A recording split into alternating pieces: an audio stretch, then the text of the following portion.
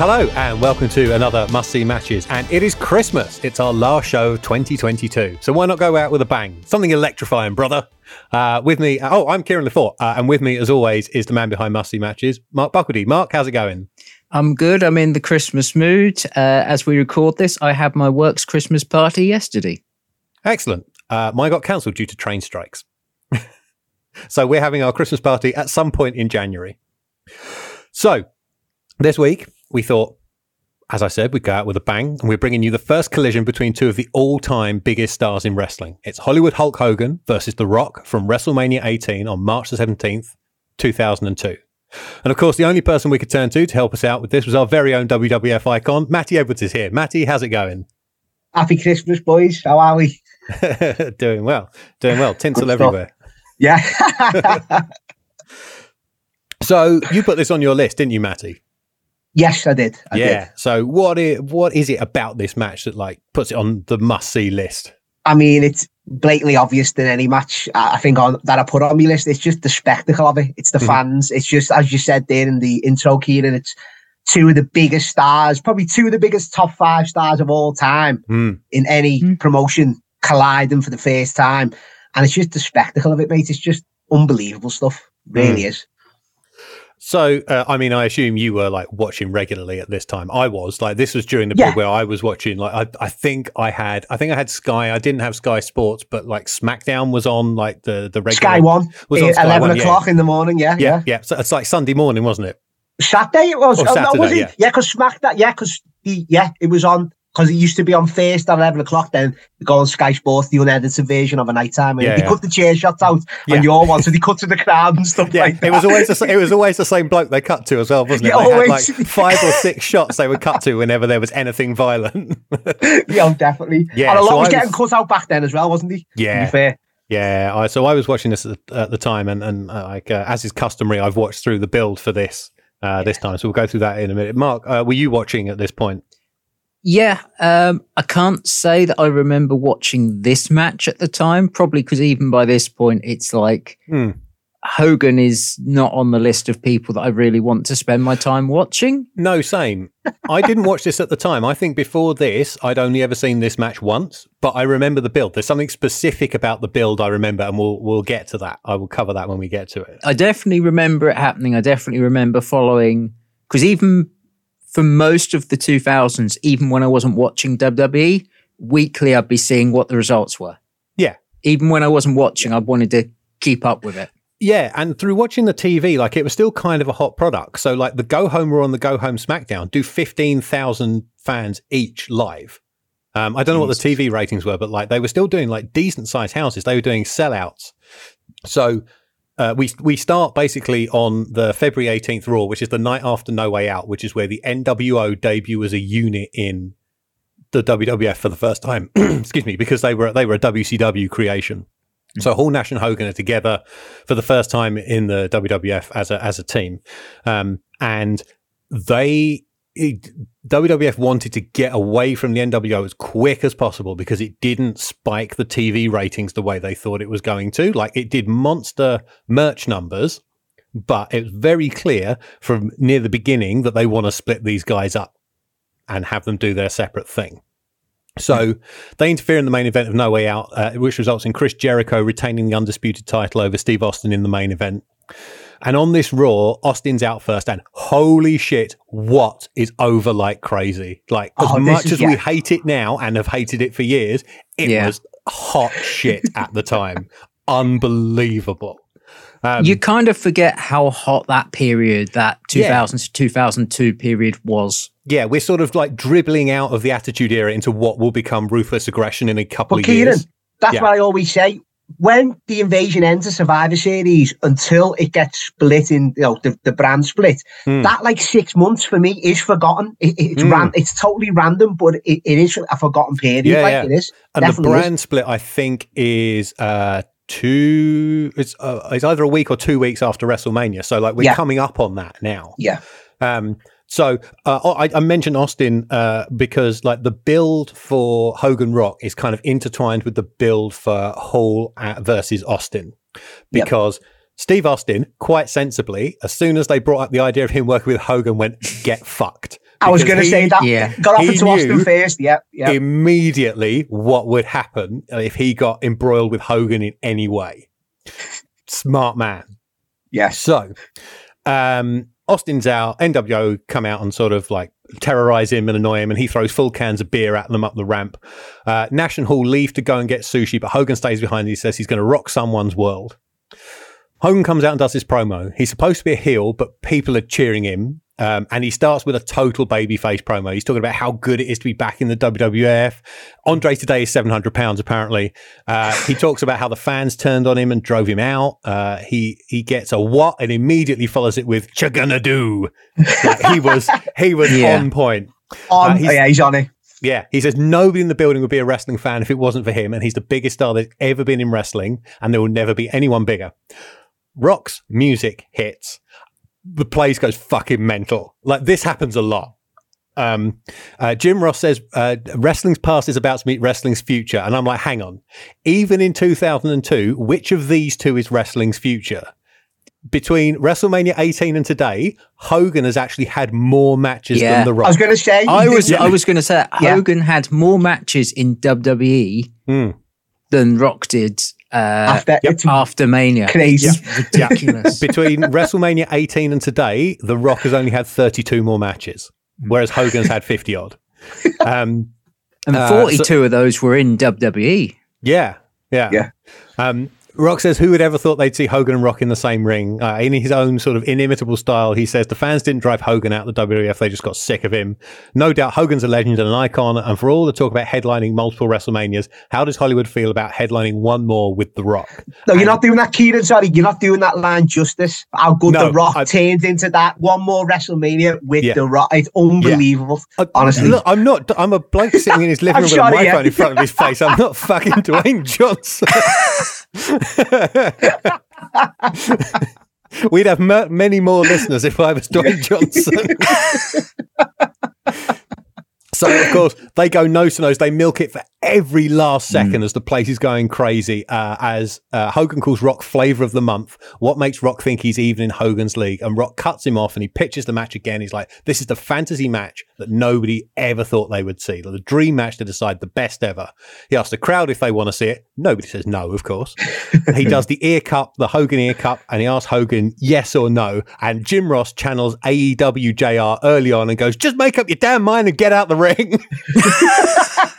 Like, there's this incredible tense moment between two of the biggest stars of all time, and he sticks a pin in it immediately.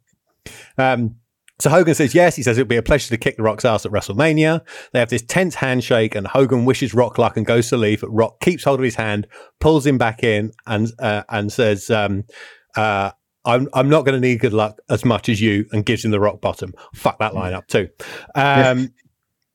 So Rock goes up to the stage. Hall and Nash rush out and attack him. They beat him back down the ramp and chuck him back in the ring, where Hogan's recovered and beats him with the weight belt. Hall hits him with what we used to call the razor's edge, according to JR. Nash gives him the powerbomb. Hogan beans him over the back of the head with a hammer and the leg drop and makes a cover as Hall counts the pin and the crowd count along, which they shouldn't do for a heel. No. They spray NWO on his back and he's stretched out. I'm going into detail on this for a very good reason. After the break, the stupid bit. Rock gets loaded into an ambulance, but as it leaves the building, an 18-wheeler cab blocks its way and a car cuts off the back from reversing. And the NWO jump out of this car and start hitting the ambulance with tire irons to scare away the crew.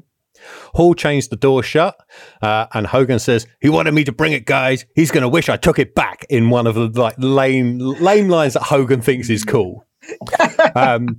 He gets into the truck, and after saying, I'm going to lay the smack down on his crippled ass at least 3 times, smashes it into the side of the ambulance, or at least a stunt driver does in a pre-tape. In actual fact, they had 3 ambulances, and the one they drive the truck into very obviously doesn't match the one they put the Rock into, even though they went all the trouble of changing the number plates over. Like, it's different colours on the sides. Hogan gets out and does his shit line again, and they leg it to the limo and get gone. This is terrible. Like, this is as bad or as worse than Austin when he picked up Triple H's car on the forklift and dropped it to end a pay-per-view a couple of years previous. See, Kieran, I mean, I've been biting my tongue here, mate, on the last couple of minutes. You know that I'll be a fan of this angle. I know you're picking holes in the actual, the different things, but I remember watching it live. As a fan, I was like, whoa. Because I know what you're saying now with an older head, it's a proper professional wrestling angle, the interview, but then it goes typical WWE. I get that. Yeah, you know what I mean? I don't think it needed that bit. Like everybody was into it. Like they had to write The Rock out, and I guess they need to do something big because he's a big star. But it's like for me, like it goes too far. Like it becomes a movie. So and the other bit of that is you've done this essentially trying to injure someone angle, and you're having a match that eventually it's a great match. It's not a heated match. It's not a blood. So the match and the angle don't mesh. Yeah. You could have left it at the hammer, couldn't you? You could have left it after the hammer shot, and that would have been a professional wrestling angle. However, but I know they go over the top. You can't leave it at the hammer, because running around at this time is Triple H with his sledgehammer. And people are coming back in a couple of weeks from being hit with a sledgehammer, which is bigger than the thing Hogan hits Rock with. It's just it's this need to build.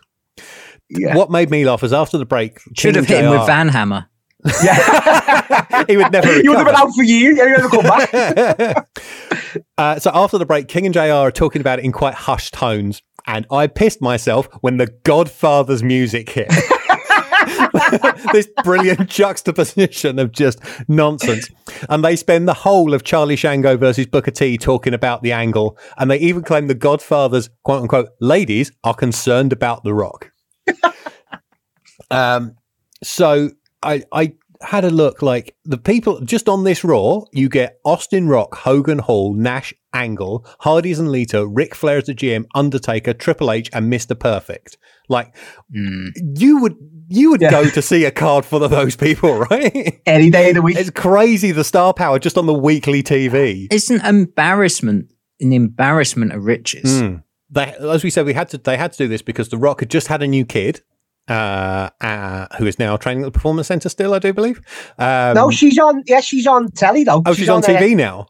Yeah, she's on NXT, yeah, she's there, yeah. And he was also doing promotional touring for the Scorpion King at the time, so they needed to get him out of the way. Hogan, for his part, has to carry this whole bill by himself because Dwayne just isn't around. Yeah. So I mean, there's not much on the SmackDown. It all kind of shifts over to being to the Hall versus Austin build, and Hogan is just kind of like getting in lines in promos to kind of keep it going. Yeah. The next week on Raw, like he does a promo addressing the situation. He says that Rock's injuries are more severe than have been made public knowledge, and it felt really good to hurt him. He says he's heard that Rock's going to be here tonight, prompting a massive pop and a Rocky chant. But if he shows up, Hulk's gonna finish him off. And then this like transitions into the Austin stuff. The Rock does, in fact, arrive. A cardboard cutout of The Rock. Yeah, I remember. I was going to say that. In Hogan's locker room. And he basically berates this thing, saying in 20 years, nobody's going to remember The Rock's name. And I'm like, oh, if only you knew, buddy. If only. Yeah. And he finishes it off by yappa-pieing it with the weight belt. February 28th, SmackDown, Hogan says he says Rock's not going to be there, but he's going to produce his own epic saga on The Rock, which turns out not to be on The Rock at all. His epic saga is this really good video package, basically showing highlights of his whole career from beating the Iron Sheik in '84, all his WF title wins, his arrival in WCW, the heel turn, the formation of the NWO, their arrival in the WWF, all the way up to the ambulance angle. And they use real American made, and the NWO theme on it. It's a really good package. Yeah. Highlight of the March 4th Raw is a guy in the crowd who has brought aside for Stone Cold Steve Austin. This also, actually, I'm lying. It's not the highlight. The highlight is a bit I have in bold in my notes, which just says the POD video. Do you know what I mean by the POD video? Is it the Rock Alive one, is it? Yes. The video? Yes. They're all the My Sacrifice ones, aren't they? They had them at the time. I love all them. This video, So when Garrett Kidney was here and we were doing the TNA cage match, we talked about David Hardy, and I mentioned, like, without seeing his stuff on WWF TV, like the stuff I was making, I would then go on and make for wrestling companies wouldn't have been the same. Like, he had such a massive influence on my style and, like, essentially, like, gave me a career. This video is at the top of that list. Like, I only get to see, because, like, the SmackDowns I had were off the network. Like, I only get to see it once in this build. But I've seen this video a lot. Like, there was a point where I knew every week on Raw, and SmackDown. I knew it inside out, and it's so good at, like, explaining the career of The Rock and his character. And it was the thing that really set the light bulb off in my head about being able to, like, match footage to lyrics. And that kind of thing. It's such a great video. I love it. And even now, if ever I hear Alive, I can hear, like, Rock's voiceover over the top of it, and the bits where he's challenging Hogan towards the end. It's ruined the song for me. But I absolutely adore this video. But there was a few around this time, like the My Sacrifice, everyone remembers, don't they? The WWF Desire. And do you remember the one that sticks out to me is it's the build up to when Vince is bringing the NWO in. It's Kid Rock, Lonely Road of Faith, where they go through the history of the WWF. It's unbelievable. See, that is one of my favourite. The thing about that is, I wasn't a WWF kid. I was a WCW kid. Right. And what I really like, firstly, Kid Rock's a knob end. Secondly, don't like that song. I think a lot of people, I'm not going to lump you in here. I think a lot of people like it just for the "how much I love you" line and the slow-mo shot of Andre the Giant. That's what most people like about that video. Yeah. There was a guy, he unfortunately passed away a couple of years ago, I think, a guy who basically did a WCW version. I've seen that online. I think I've seen that. That really video, good. That fan video gives me the chills that WWF fans get from the original. Right. Yeah, it's class. But yeah, you're right. They were very good at producing that kind of thing around this time. And again, that's all down to David Hardy. Right. So March the 7th SmackDown. Part of the POV video is used, but with the music replaced with something generic for the network. And here comes The Rock. He looks absolutely fine. He's not selling one bit of a major auto accident 2.5 weeks ago. He's got like a plaster on his like his side. Yeah, later on he does. Yeah. That's all. I remember that being a bit. Yeah. He says he made a mistake, and for the first time I can remember, he refers to himself in the first person. He says, "I made a mistake," and he's not saying The Rock made a mistake. Big. Yeah. The only other time I remember him doing it was in the feud with Kurt Angle. He says, "Do you understand The Rock? Do you understand me?" When Kurt's going, like, he's like the mental world champion. So he says the big mistake was being happy that the NWO were coming, because while everybody else was thinking about them being a poison, he was only thinking about Rock versus Hogan at WrestleMania.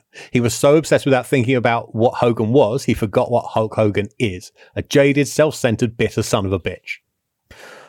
He says Hogan made a bigger mistake by not finishing him off when he had the chance, and he challenges him to finish the job tonight. NWO porno music hits, and the crowd, of course, goes fucking apeshit. Hogan does this promo delivering his lines like he's recording them for one of the PS2 games. Like poo-pooing Rock's challenges. He says he wants to wait until Rock is 100% at Mania. He says he wouldn't take advantage of someone in a weakened state, and Rock goes, No. You come down here and you take advantage of a weakened Rock. I am begging you. Who would have thought the man with the 24-inch pythons would turn out to have half-inch testicles? That sounds like a proper Rock line. Yeah. Scott Hall cuts in front of Hogan. He says Hulk's too much of a nice guy to take advantage of The Rock, but Hall isn't, and challenges him.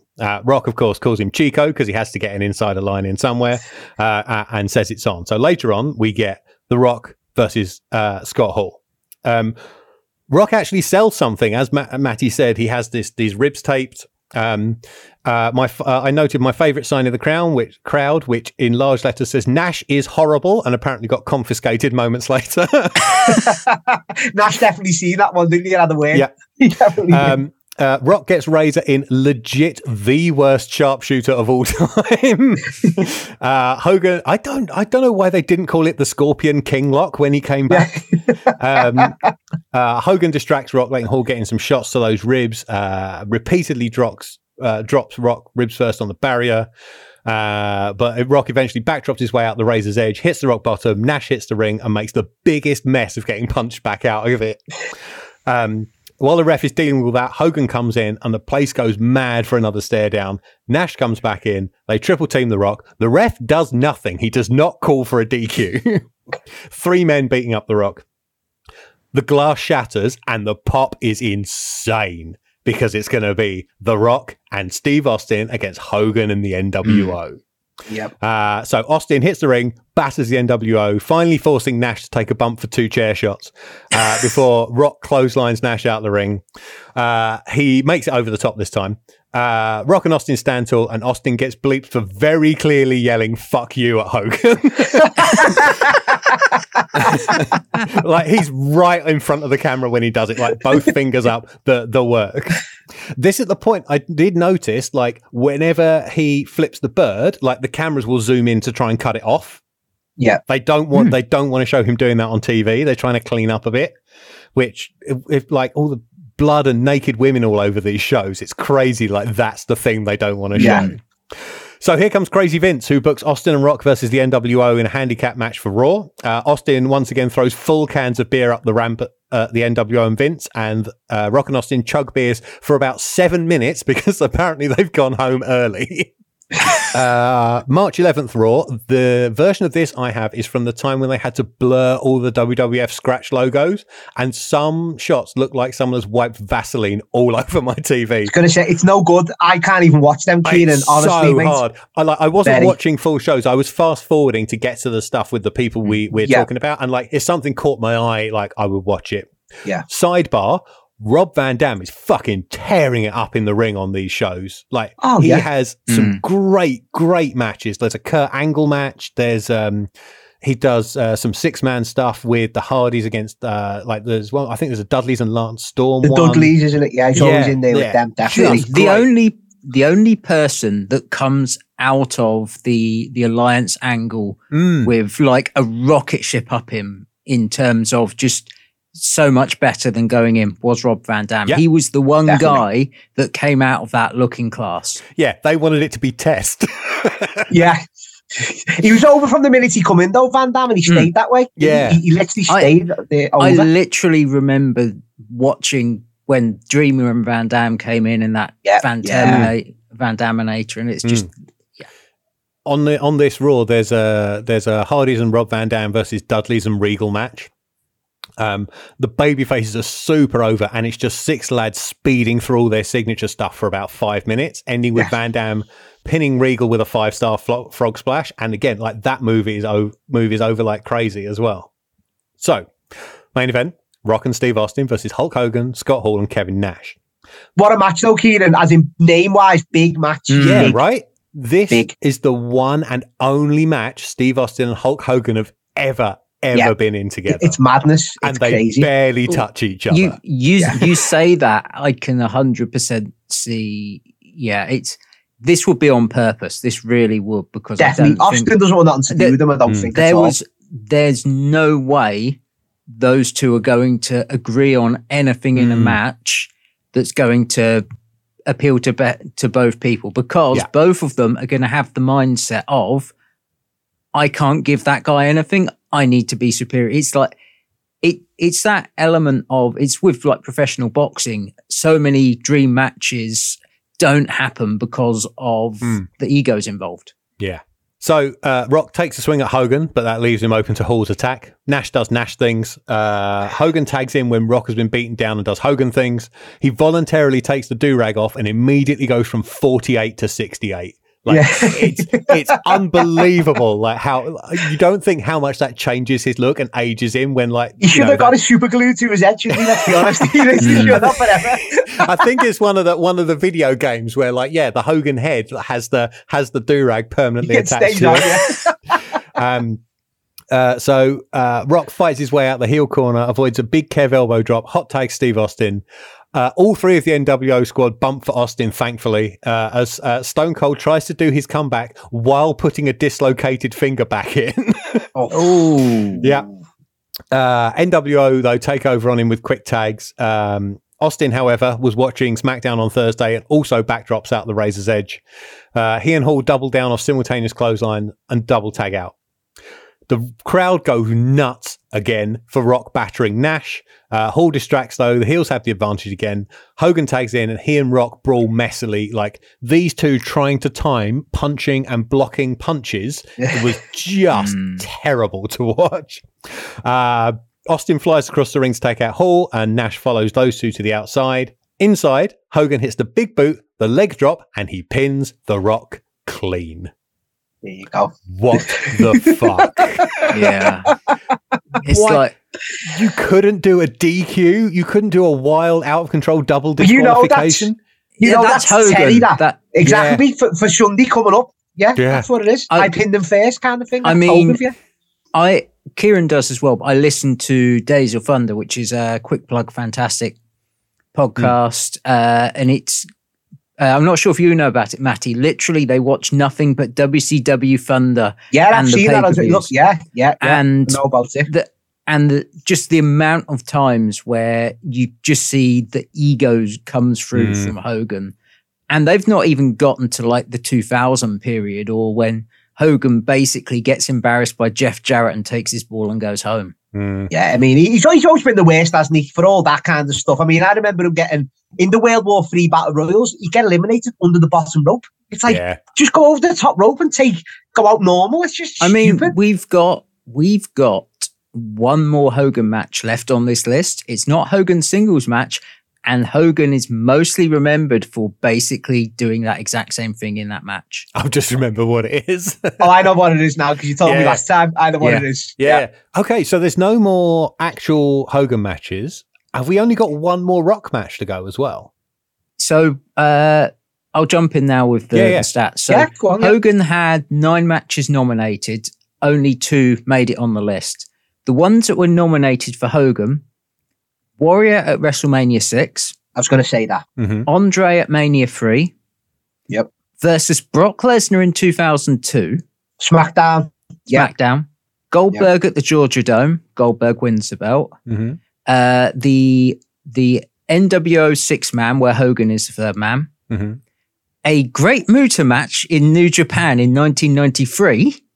Oof, I've never seen that one. I remember that. Like, of all the ones you've listed, that is most definitely the least must see. Like, that's not a you big say point that in the business, right? The next one is SummerSlam 89, Hogan and Brutus Beefcake versus Randy Savage and Zeus. I think someone's ribbing you there. I think I was going to say, Tom Lister no, sent whoever put that in, himself. yeah, no offense, but how's that must see that tag match? I mean, it's like. Did you get any emails from like Brutus Beefcake or anybody named like that? Like, it's signed from @Zodiac on. How many gimmicks you want though? Yeah, possibly.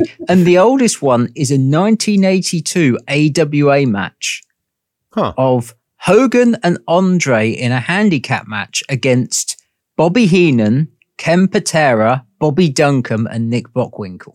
That'll be just because Hogan and Andre are a tag team. That's like the spectacle of must see for that show. You know possibly. What I mean? That's fair play.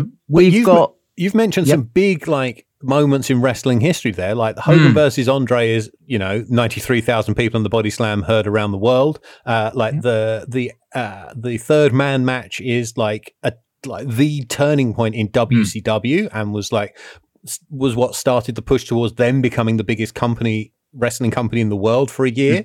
There's some big stuff there. The Goldberg match the Goldberg match should have been should have been the thing that puts Goldberg into superstardom.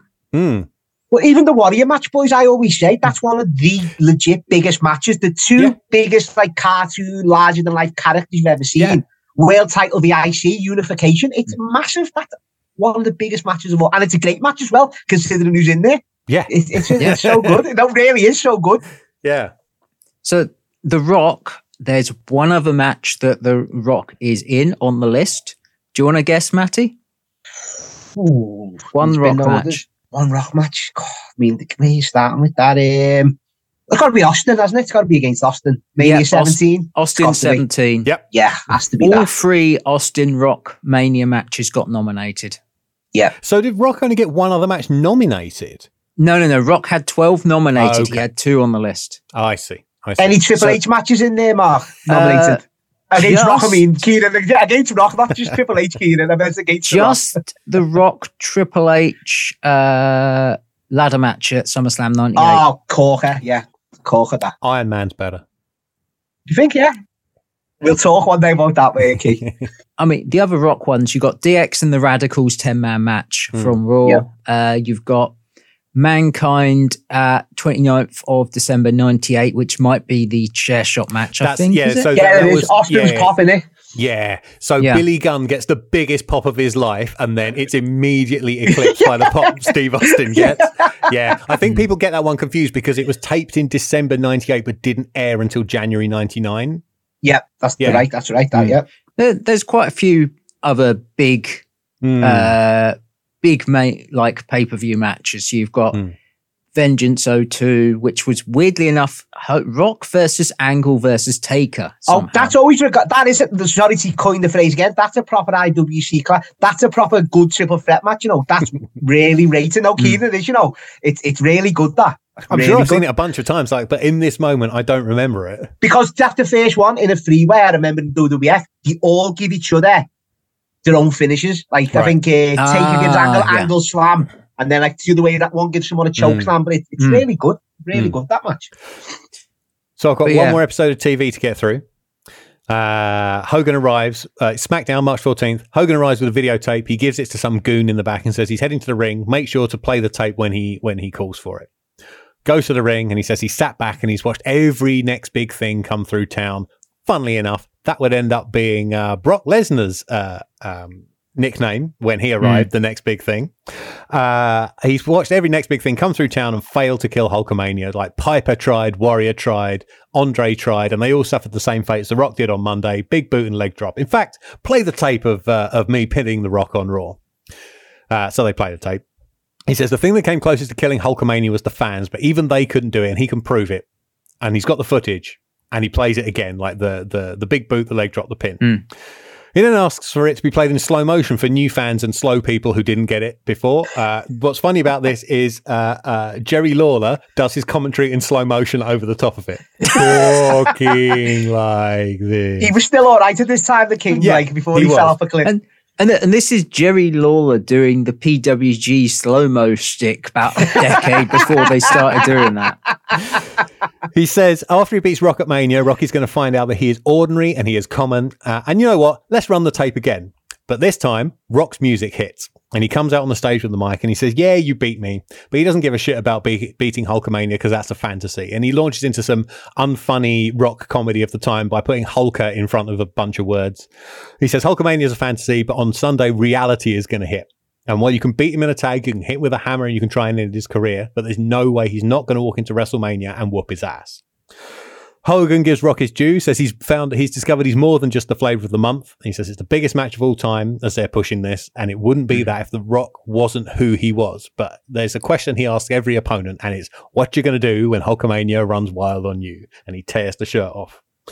Rock says he's going to tell exactly what he's going to do, and he calmly walks down to the ring to do so. Again, like, place going nuts. They were determined to get as much out of these two, like, staring at each other as possible. He says on Sunday he's going to put an end to the legend of Hulk Hogan and go down in history as the best ever. But until then, he's going to take his vitamins and Hulk should say his prayers. I'm not doing that again. If you smell what The Rock is cooking.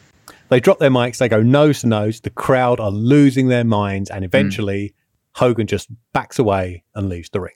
I mentioned enjoying Rob Van Dam. There was some other good stuff I enjoyed. There was some terrible stuff. So like poor Chris Jericho's the champion, and this is like where he's having to like walk the dog for Stephanie, and he's clean the dog shit off Lucy the dog. This poor man, and he's like the 5th or 6th most important man in the company as the he's champion. The undisputed champion. Yeah. But the other stuff I did enjoy is running alongside this is the build for Ric Flair versus The Undertaker with that classic segment of Undertaker going down to Trax, which was their training facility before the Performance Center, and beating the fuck out of David Flair. Busting him open with just digs, really. Yeah. He literally busted him open with digs, And they do, on that final SmackDown, they do an Undertaker versus David Flair match. And the thing that made me piss myself laughing is half the shots in David's Tron, his entrance video, are just shots of his dad looking really disappointed.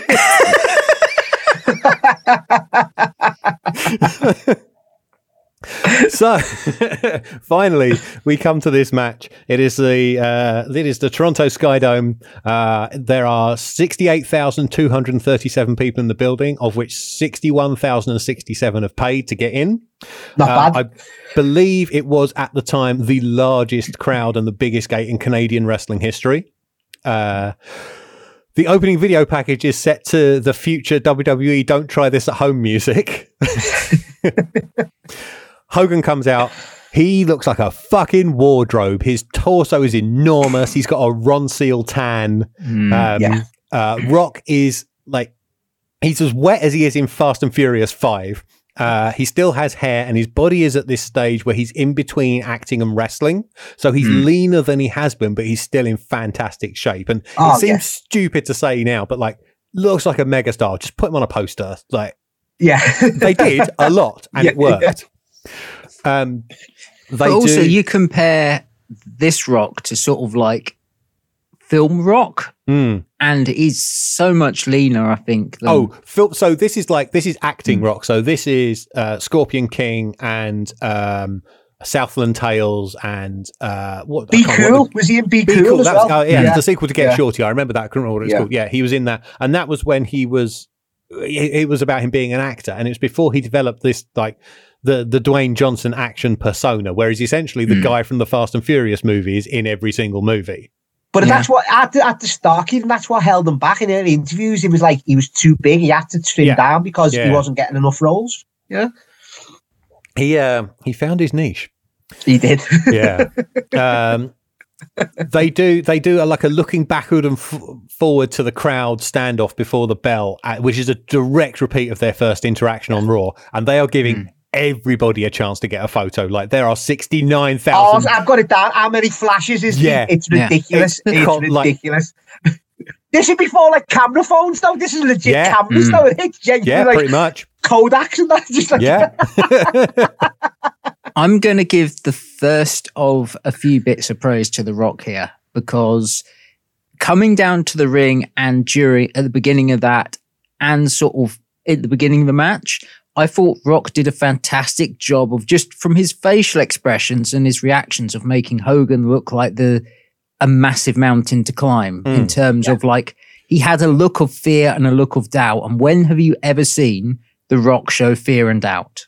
He's usually the most confident guy in the room, isn't he, Mark? Yeah, he's usually he also had a look of determination of like, he is a mountain to climb, but I'm going to climb it. But he's soaking it in as well, boys. Like, this is a genuinely big match, a big moment. You can tell he's like, he looks great, brilliant.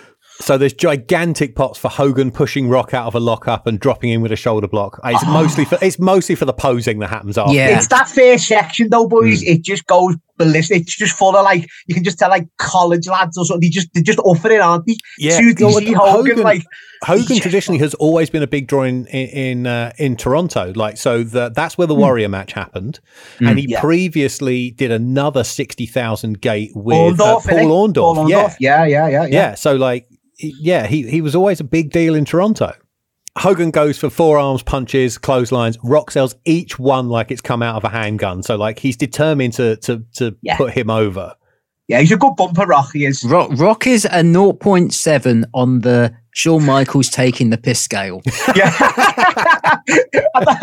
He doesn't go over the top though, like Michael. He just got it down. But if you actually look at it, it's not that far off Michaels, but it's the kind of, you can tell that it's because Rock's giving Hogan the facial expressions and kind of selling the worry and fear that I think Rock's fine with. Whereas with Michaels, it was more, you could tell Michaels was just 100%. I'm just Michaels taking the piss. Was treating it like he was Wile E. Coyote and Hogan was Roadrunner. Yeah, like just a massive cartoon. So Rock manages to hit his own flying clothesline, and crafty old Hulk, he doesn't sell it like a heel getting his comeuppance. He immediately sells for sympathy. He sells like an old man. Yes, and I'm like, you crafty motherfucker. Gets massive boos for this first bit of. This is literally Rock's first bit of offense, and he gets booed out of the building. Yeah, it's how could you do that to poor old Hulk? Well, Kieran, can I throw in there? You missed out. I think you missed the line Hogan throws in that he thinks is cool. He's shouting at The Rock, "You ain't not a meatball." It's like, yeah, how calls him a meatball. Oh, I thought he was calling him Paul. No. What? It was like, why are you calling him Paul? Calling him meatball before he'd shaved his head and started to look like one. So Rock does the right hands and the spit punch that's supposed to send Hulk over the top rope, but he's from the Kevin Nash school of going over the top rope and sort of like swabs under the bottom to the floor. Rock is heavily booed, chucking him back in and going to work on him. Hulk comes back with this weird elbow strike, a bunch of elbow drops and a lariat in the corner as loud like Hogan chants fill the air. They botch something or other in the corner, and again, huge boos as Rock sort of spears him and lays in some lame right hands. I love that little short spear, Kieran, a little to one. I don't mind. Was that meant to be a spine buster and Hulk just didn't go up? I'm going to give, you know what? I'm going to give Hulk the benefits here. I think it was just a nice little takedown to me. I thought it looked good. No, to me, it was like, it's the positioning, it's The Rock going for the spine buster, and Hulk doesn't go up nearly as much as he goes up for the proper one he takes, which is basically half a fucking inch. Yeah, I was going to say, I don't know. Go on. So everybody hold the back of their head. The Rock is about to take a back suplex, but he kicks out. Love it, Kieran. I love it. Ankle slams. You know, when I used to backyard wrestle, that was a few years ago, I used to, every time I took an angle slam, I'd sell it exactly the same as The Rock. Yeah. Hogan does an abdominal stretch for a bit and finally acts like a heel, but he's getting cheered for back rakes and biting. And oh my God, 2022 John Moxley is Hulk Hogan. I mean, the thing with Hogan for the build and the match is he has no clue whether he's a heel or a face. And even when he's getting full cheers. And you're saying, it's like, I mean, he was in WCW, which to be fair is going to make everyone not sure what the hell they're doing if you're in 2099 WCW. He was always given the eye reach and the back reach. Exactly. Right. When he's Hulkamania. I was going to do this at the end, but like, what do people make of Hulk Hogan? Like, I've never got him. So I grew up watching, I'm old. I grew up watching World of Sport on ITV. How old are you, Kieran? Sorry, I need to ask. How old are you? I am 43.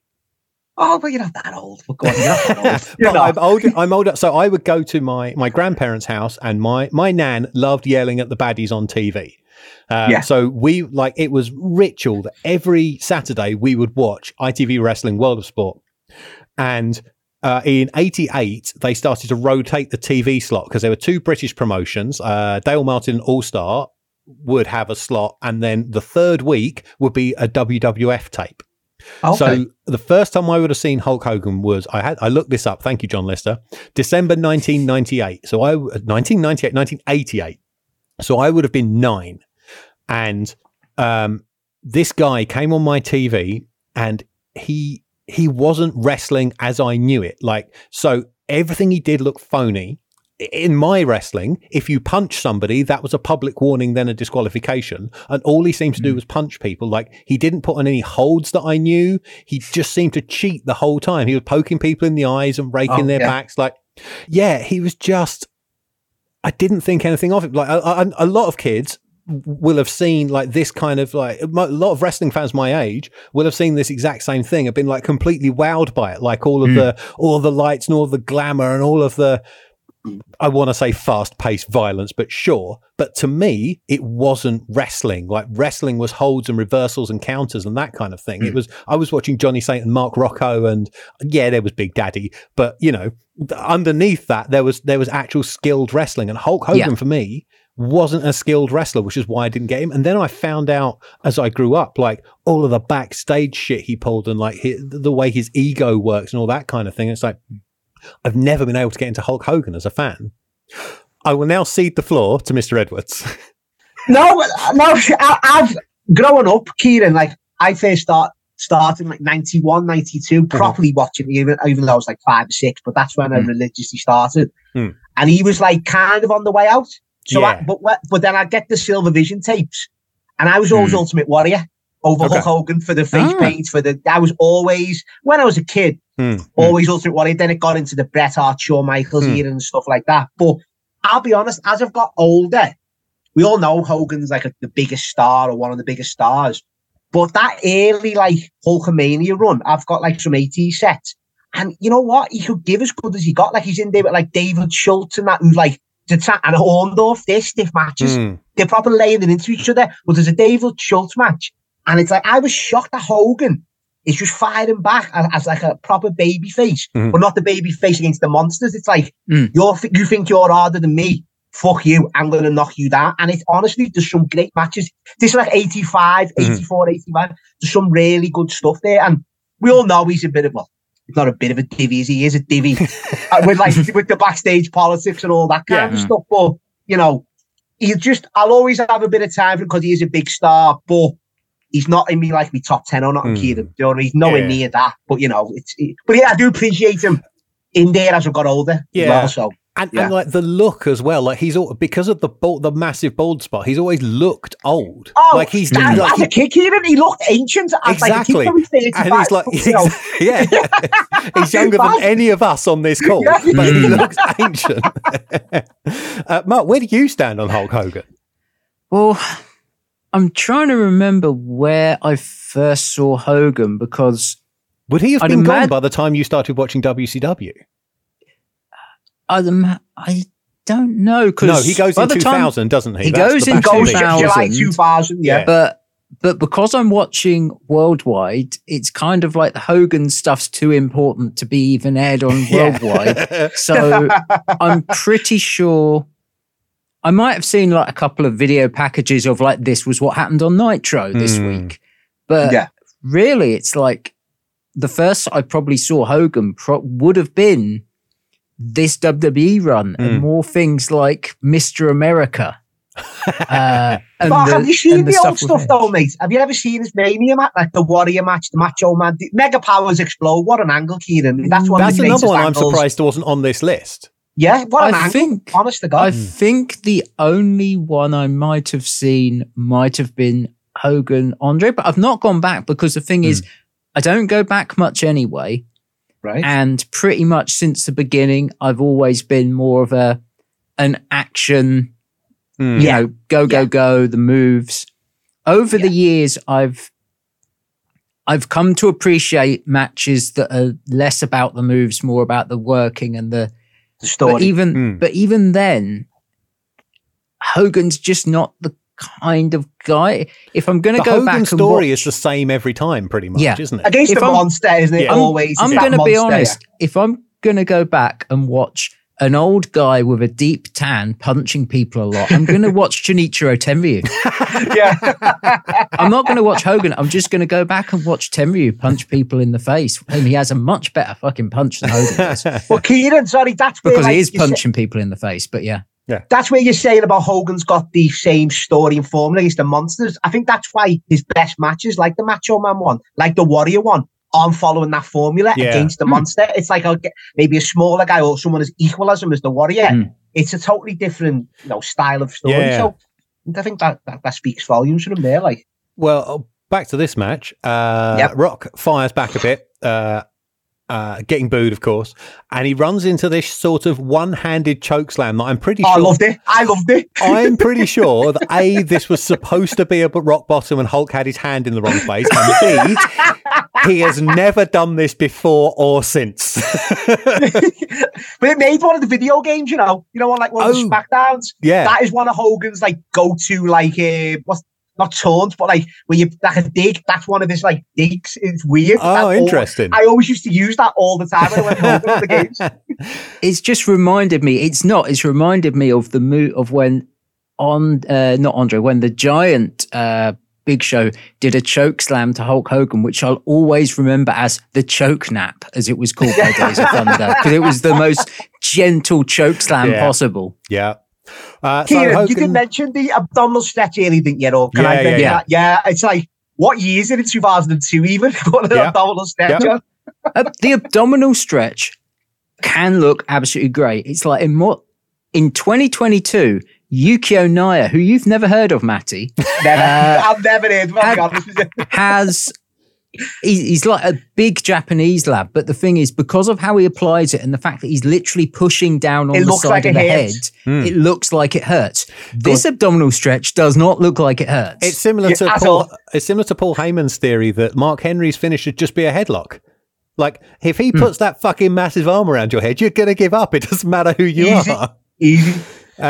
So Hogan carries on with a choking theme, first with his hands and then by holding a piece of wrist tape somewhere close to the Rock's neck. They exchange punches with much better timing than they did in the Raw tag before Hogan pitches a charging Rock over the top to a huge pop. Rocky gets bounced off all the fixtures, gets a chair taken away from him when he tries to use it in his comeback. They tease stripping down the announce table to put somebody through it, but don't. Back in the ring, Hollywood shoves a sprinting Rock into the referee, and for the first time since Hogan's music hit, the crowd goes quiet.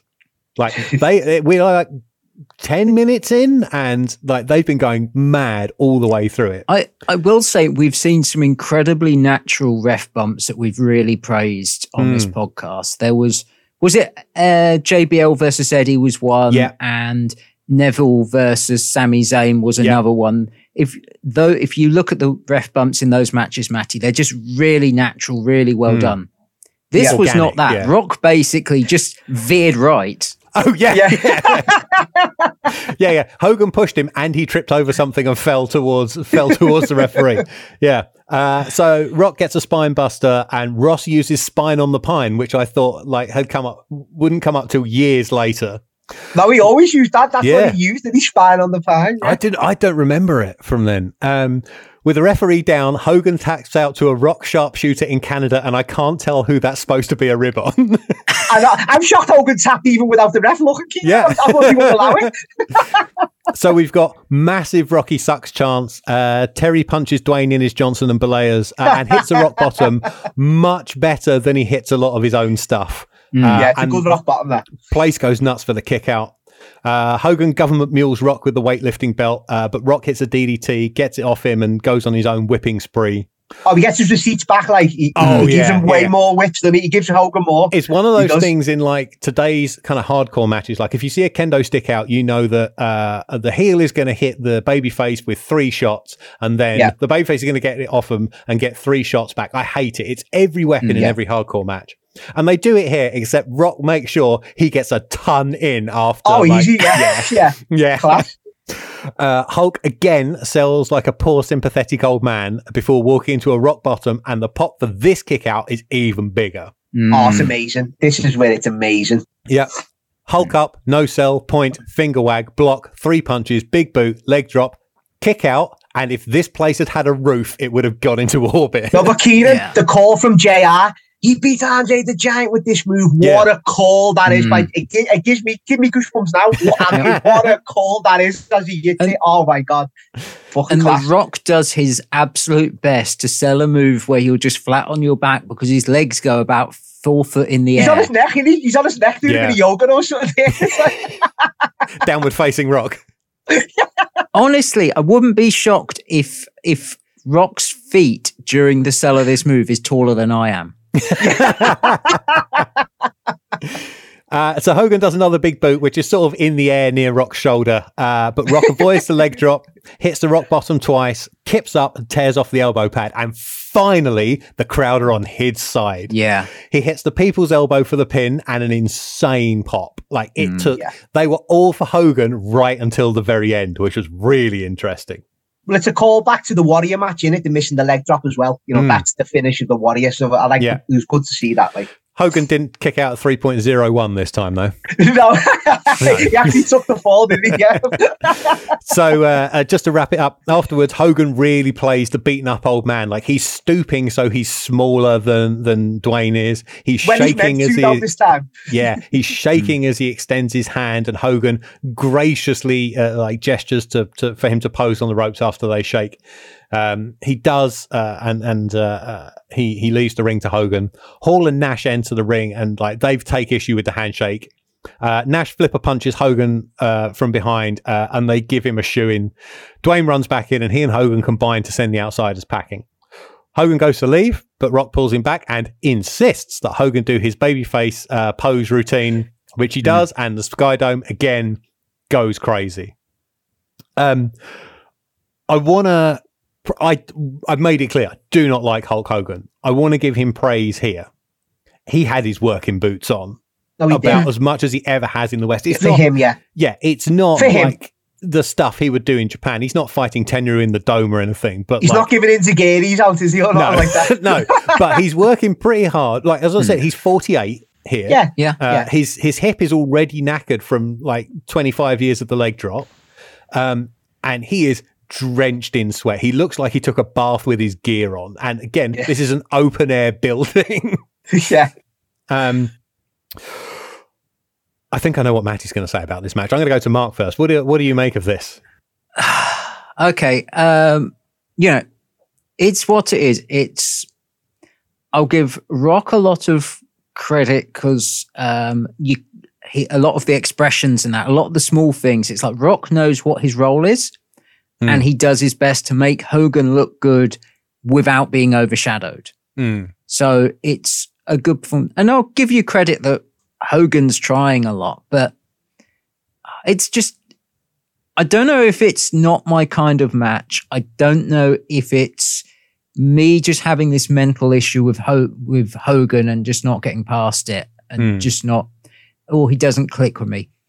I get why people nominate this 100%. It's like, this is up there with the best crowds that we've done. And we've had a couple of matches that were elevated that probably got nominated in part because of the crowd. So it's not the first one and it won't be the last one, I'm pretty sure. No, I think you're right. I think mechanically it's among the worst matches we've covered so far. However, the crowd wasn't there for the mechanics of a wrestling match. They were there to see two stars. And like they are the third man in the ring. Like without this crowd, this match is nothing, and the crowd 100% makes it. And the one last thing that I'll say is, I think it sums me up that I'm not a stars guy. I'm not a guy that I have to see the biggest names. I have to see the biggest stars. It's like I'm happy not seeing like the big movies with the big stars. I'd rather see something smaller that works. I'd rather. I'm happy going out and finding the niche stuff. I mean, if you look at if you look at the books I read, which if you follow me on Twitter, you'll know because that's pretty much all I post. It's not too far off. I've broken over 80 books this year. Yep. In fact, no, it's I don't over think I've read 80 in my life, Mark. I'll be honest with you. You still got a week to get another couple in as well. Yeah, pretty much. But I like just stuff that's small that works. I don't care if it's like not the most popular. So Hogan's not really a guy that works for me, but I 100% understand why it works. And this is also probably the beginning of the nostalgia era, would you say, in WWE? Yeah, Hogan coming back, definitely. It's Babe Ruth run next when he gets the title. That's for me, the start of it. So watching the build-up, it's clear from the beginning, like, this is just the means to an end, and they are going to get Hogan back in the yellow and red as quick as possible, because he's getting Vince for you, though, isn't it? He's getting constantly cheered, and immediately after this, Hogan flew home to pick up a load of his own memorabilia to have it filmed backstage for segments to go on Raw the next night. And I can't remember. I didn't get around to watching it. I can't remember if on that Raw he actually comes out in the yellow again. But it wouldn't be too far long before he it's would. It's the Toronto, doesn't he get that standing ovation for 10 minutes in Toronto? Isn't that the SmackDown after WrestleMania? Maybe not the Raw. Yeah, he gets like you have to edit it down on telly because it's literally 12 minutes of them just going bananas. Yeah. He doesn't say a word, Mark. He doesn't say it. It's really like he's crying his eyes out on it. Yeah, it's crazy. So, Maddie, what have you got on this match? Yeah, no, that's Still why I love love it. coming on. I love coming on this podcast, boys, just for the different opinions and the ways like we all break it down. I fucking love it. This match, I'll be honest, it had less rest holds. I've seen this match loads. I thought there was more rest holds in this. I thought Hogan got the chin locks in, and there's just none of it. For a Hogan match, they move at a decent pace, don't they? What I've got. It flows quite well, as you say, because in his age, and like he's got his working boots on. The Rock's great in this, knows his role. as you both said, though, boys, I didn't even mean that. It is the fans. This is why I voted for it. You know, it literally, the fans make it a bigger spectacle than it already is with the two guys in there. And it is must-see for that. Like, if anyone hasn't actually seen this, I'll just go and watch it. And do you know whose favourite match this is? I think this is the Young Bucks' favourite match of all time, you know. And Cody and all them, they all love this match because of the crowd. And because it's working the crowd. And I would argue, like, they're not even working the crowd. They're just there. Not. Hogan's playing up, though. As you say, when he gives the clothesline, they react. But then because he hears that, that's why he's a master of it. Yeah. He milks it then, doesn't he? And then they go even like, he knows what he's doing. But you say that, but the one, is it a criticism? Is they don't, I mean, Kieran said that there were small things that Hogan was doing to sort of play up the sympathy and that, but to me, it doesn't feel like they call an audible and decide. No, they don't. The Rock doesn't lean into being a heel as much, even though we said he whips Hogan more. He does a bit. Babyface coming back. He does a bit. Like, he won't let him out of a corner. He'll kick him on the ground when the referee goes down. The Rock tries to wake him up by kicking him in the shoulder. And pulling him across the ring. So he's heelish in that sense. But, like, I think one or other of them has said, we heard the crowd and we called it in the ring that Hogan had to be sympathetic. That's bullshit. Like, watching the TV, you can see that him going back to being a babyface was always the plan. And this was just another step in that plan.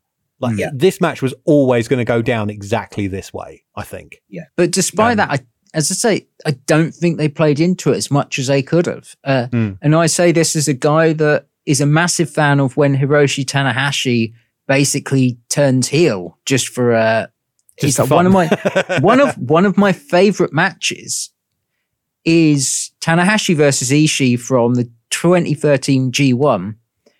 And it's because you've got Ishii as this underdog that no one expects to go up against, like, the top guy, the ace. And Tanahashi treats him like dirt in the first 10 seconds and immediately the crowd are just on the side with Ishii, and it's this fantastic work from underneath babyface match. Yeah. And it's like, this match works because of the crowd. It's absolutely. I think it's a blockbuster movie of a match, and it's fascinating to watch Hogan play his game. Yeah. So we turn to the Observer, 3 stars, which was joint highest along with Flair versus Undertaker and Triple H versus Chris Jericho for match of the night. This was not a good WrestleMania from a wrestling point of view. I was going to say, that's the one where the original, where this should have went on last, shouldn't it? I had the Triple H and Jericho. This is the original one of them. People were leaving during the main event. Snooze fest, really. It was, however, voted as match of the night by a long, long way. Hogan versus Rock, 370 votes. Next highest, Flair versus Undertaker, 84. Bloody hell. Patterson, Hogan and Rock spent all day on March the 9th in Florida choreographing this, which is exactly what Patterson did with Warrior and Hogan. Yeah. And Hogan apparently had one tune-up match against Rikishi on a house show on the 1st and had broken a rib and didn't tell anybody. Yeah. Taking is this Hogan telling you, though? Because he apparently broke his neck at Survivor Series 91. So let's not believe everything he says. Apparently, management only found out when he was complaining about it, like, during this run-through, and they were really worried that he wasn't going to be able to go on at WrestleMania. He probably just needed a Rennie to get that wind up, didn't he? That's all he needed. So, as you mentioned, this was 68,000 people in the building, $3.8 million US at the gate, 665,000 grand in merch, and 860,000 buys on pay-per-view. And that's before the pay-per-views were available internationally. Jesus. So people wanted to see this. This was the big deal. Like, this is the biggest match pushed on TV. Totally. Yeah. With weirdly, Austin versus Hall being the second most. If you think about like all of the ex-WCW guys against the prime WWF guys, the only match that could be bigger than Rock versus Hogan would have been Austin versus Hogan. And I think we've said earlier why there's no chance in hell that match was ever happening. Ever. No, absolutely not. Well, Matty, thank you for joining us once again. Boys, anytime, I love it. I love coming on here. Brilliant. The floor is now yours to plug anything you want. Yeah, just follow me on Twitter at MattyEdwards86 and, keep listening to Grapple. Hopefully subscribe, patreon.com/Grapple. We've got plenty of stuff going down in the new year on that. That's it, really. And anytime, boys, anytime, I'm allowed back on, I'll jump at the chance because I love it. Absolutely. We love having you. And it's kind of why we picked this match to be our Christmas episode, is because we knew we could have you back and we knew it'd be fun. Oh, no, boy. Thank you. No, honestly, really. Anytime WWF comes up, I know I'm in the running anyway. You're waiting by the phone. Oh, I am. Yeah, I am. We are at Must See Matches on Twitter, Instagram, and Mastodon, however the hell that thing works. Although Twitter will continue to be the most lively of those platforms until Elon Musk crashes it into the sea. I am at Kieran Edits, and Mark is at monkey_buckles. If you haven't already subscribed to the show, you should hit linktr.ee/must-see-matches for all the ways to do that, links to the full list of nominated matches, and much more. I was also back on GCP with Andy Ogden this week, talking about UWA Wrestling Rampage, which is a British wrestling TV show from 1999. We reviewed episodes 5, 6, and 7, and let me tell you, there are some things to discuss on those shows. So head on over to @GCP Podcast 1 on Twitter, or search GCP on your podcast platform of choice. Next week, we are taking our one and only trip to Gaya for Akira Hokuto versus Meiko Satomura from April 29th, 2001. And of course, our guide will be the marvellous Sarah Parkin. So until then, we hope everybody listening has a fantastic festive period, and we'll catch you in the new year. Bye. Every day is a new day. I'm thankful for every breath I